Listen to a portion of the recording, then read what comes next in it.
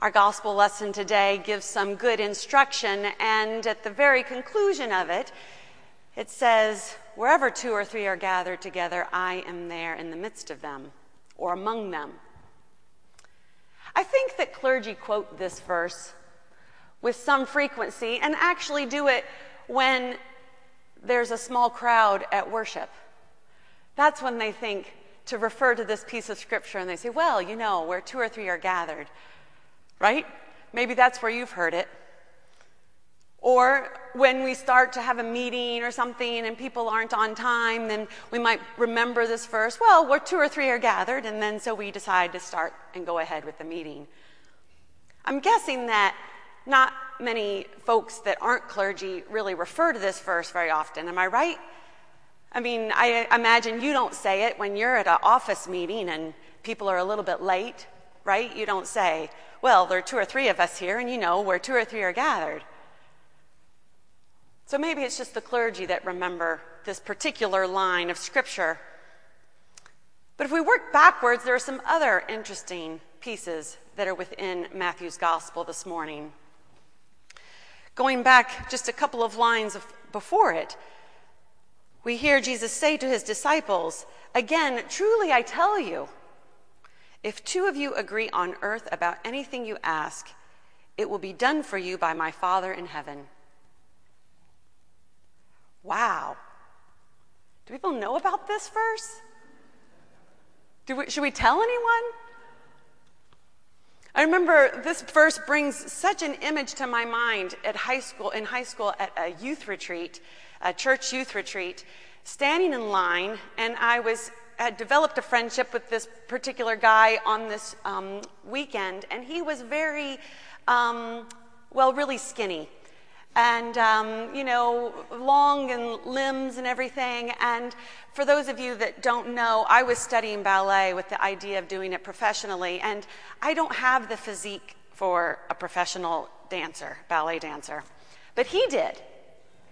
And he was a little self-conscious because he was so bony and long and lanky. And he wished he had more meat on his bones. And so we realized that we had each other's bodies. I really wanted his shape, and he really wanted mine. And he said to me, well, it says in the Bible, if 2 agree about anything.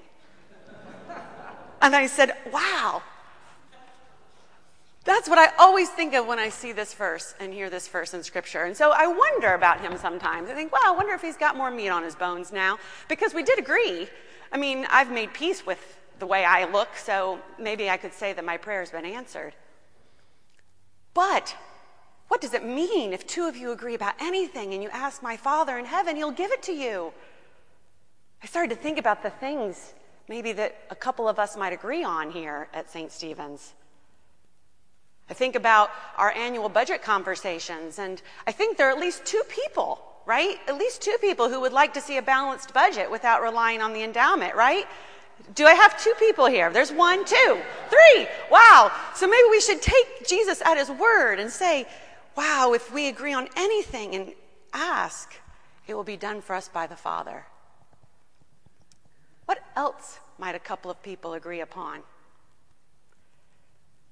Peaceful conversation around political matters.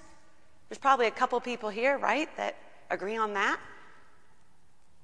Maybe there's personal strife or family strife. Maybe you have a prayer for someone and another person has a similar prayer. I think often divorced parents they both agree on the health of their children. So, when Jesus tells his disciples, if 2 of you agree on anything and ask, my Father will give it to you. In this piece of Scripture, Jesus is reminding us of our co-creation with God of our reality.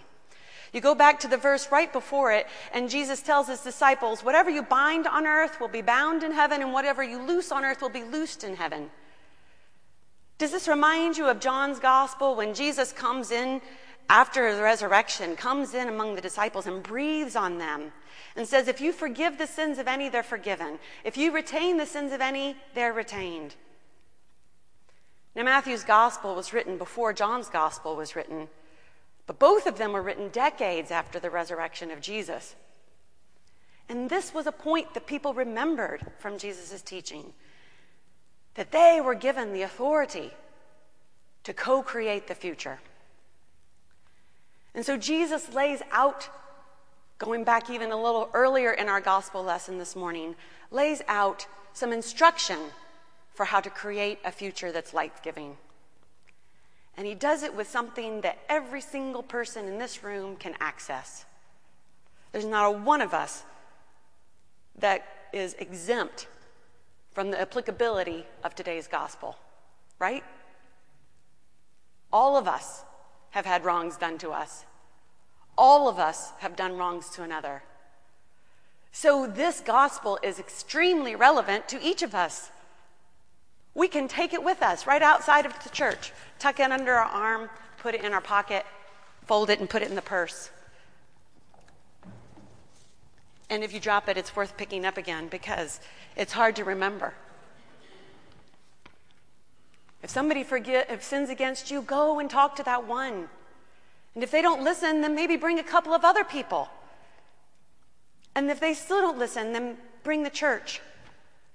I find it an interesting piece of instruction, as if the church could speak as one unified voice, because I haven't been in any church where everyone's in agreement about something.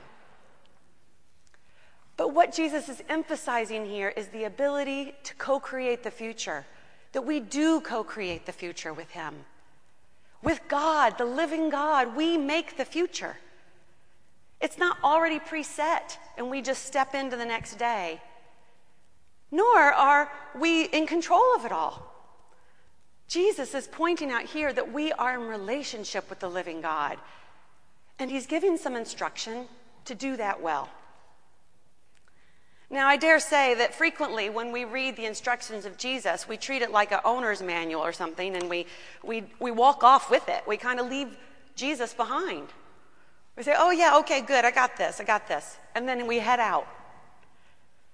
And I imagine Jesus saying, wait, I'm gonna help you on it. I want to be in your life. I want to be in relationship to you. I mean, it's in plain language, but it's a little bit harder sometimes than it appears. And even though we can read it in if-then statements, there's usually a variable that we didn't anticipate. My friends, the living God assures us of God's presence with us in it all. When God invites us to co-create the future, God assures us that we don't do it alone. God reminds us that he is in every day and moment with us. If two are gathered together in my name, I'm there in the midst of them. Consider the ramifications of that. What if you do take a moment to notice that God's in the midst of you when you are with another person? What if you do take a moment to consider how God might be working with us and inviting us to work with him in creating the future? You see, I see that this is a consistent thing of the living God throughout all our sacred texts. We're reminded of God's aliveness and desire to be in relationship with us. I'll tell you a few things that you already know, and I'm probably going to get the chronological order messed up, but don't worry about that, unless you want to worry about that, and then you can tell me later. But beginning in Genesis, God is in the garden with Adam and Eve, right? He wants to be among them and with them. And it's when they disobey him, that they pull away from him, and he said, what's going on? Right? Or think about the stories of Noah or Moses, where God calls them by name and is in relationship with them. Think about Abraham, the father of all nations. And God says to Abraham, speaks to Abraham, says, see the stars in the heavens? Your descendants will be of that number. As I already said, God speaks to Moses in the burning bush. Do you remember the prophet Eli and the boy Samuel, when Samuel hears God say to him, well, he hears his name, Samuel, Samuel. And Samuel gets up and goes to the priest Eli, and Eli says, no, I didn't call you, go lay down. And Samuel hears his name again, and he goes back to the priest Eli, and Eli says, no, I didn't call you, go lay down. And then he hears his name again, and he comes, and that's when Eli says, oh my gosh, that's God talking to you. Over and over and over again, the living God is in relationship with God's creation, and that's the desire of God's heart, to be in relationship with us. Not for us to go off and live our life according to some good instructions, checking off the boxes, doing it all right, getting an A. No, God wants to be in relationship with us. And the beautiful thing is, God will use just the very items of our life to be in relationship with us. We don't even have to treat it as an extracurricular activity. God says, look, let's talk about conflict. I'll work with you there. Whatever it is that your life is filled with, I will be there in the midst of you. And there is our invitation. You know, I heard on the news this week, with all of the aftermath of Hurricane Harvey, a woman speaking about, the community's response to the terror that is there as the result of all that water. And you could hear her voice get choked up about the ways in which people were caring for each other, and she was moved by the demonstration of that. And she said, it's unfortunate that this event had to happen in order for us to be this way to each other. And I couldn't talk to her because she was on the radio being interviewed, but I talked to her in my car. And I said, but this is the only time it would be revealed. This is God being made known in your midst.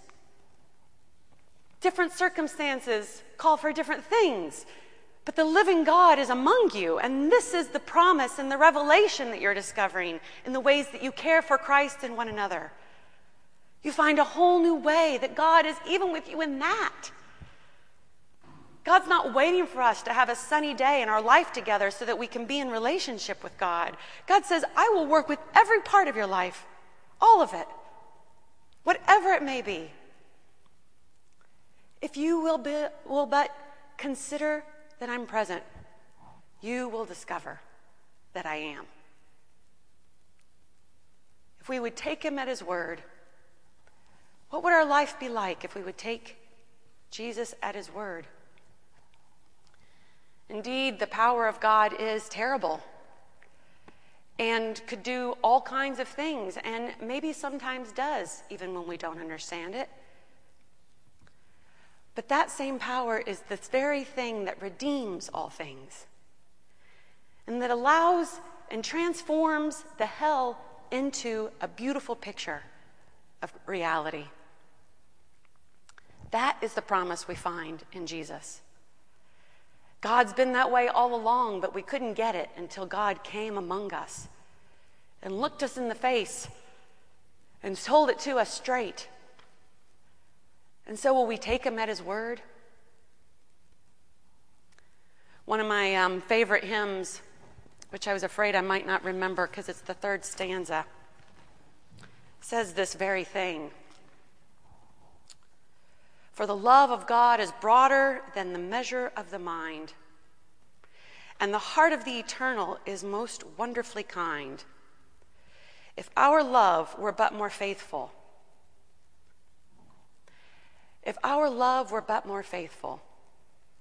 we would take him at his word, and our life would be thanksgiving for the goodness of the Lord. Maybe that's where we start our prayer for today. Maybe for this week. How can we, Lord, learn to take you at your word? That you want the best for us in ways we didn't even imagine. And that you invite us to co-create that with you. and that you are with us always. I wonder, and I hope that you might play around with it and discover. I wonder if that was the prayer for you, if that was your prayer this week, that you might take Jesus at his word, what you might discover in your daily life, where you might discover the living God in your midst, and where you might discover that God is working with you to make the future that God calls us into. Amen.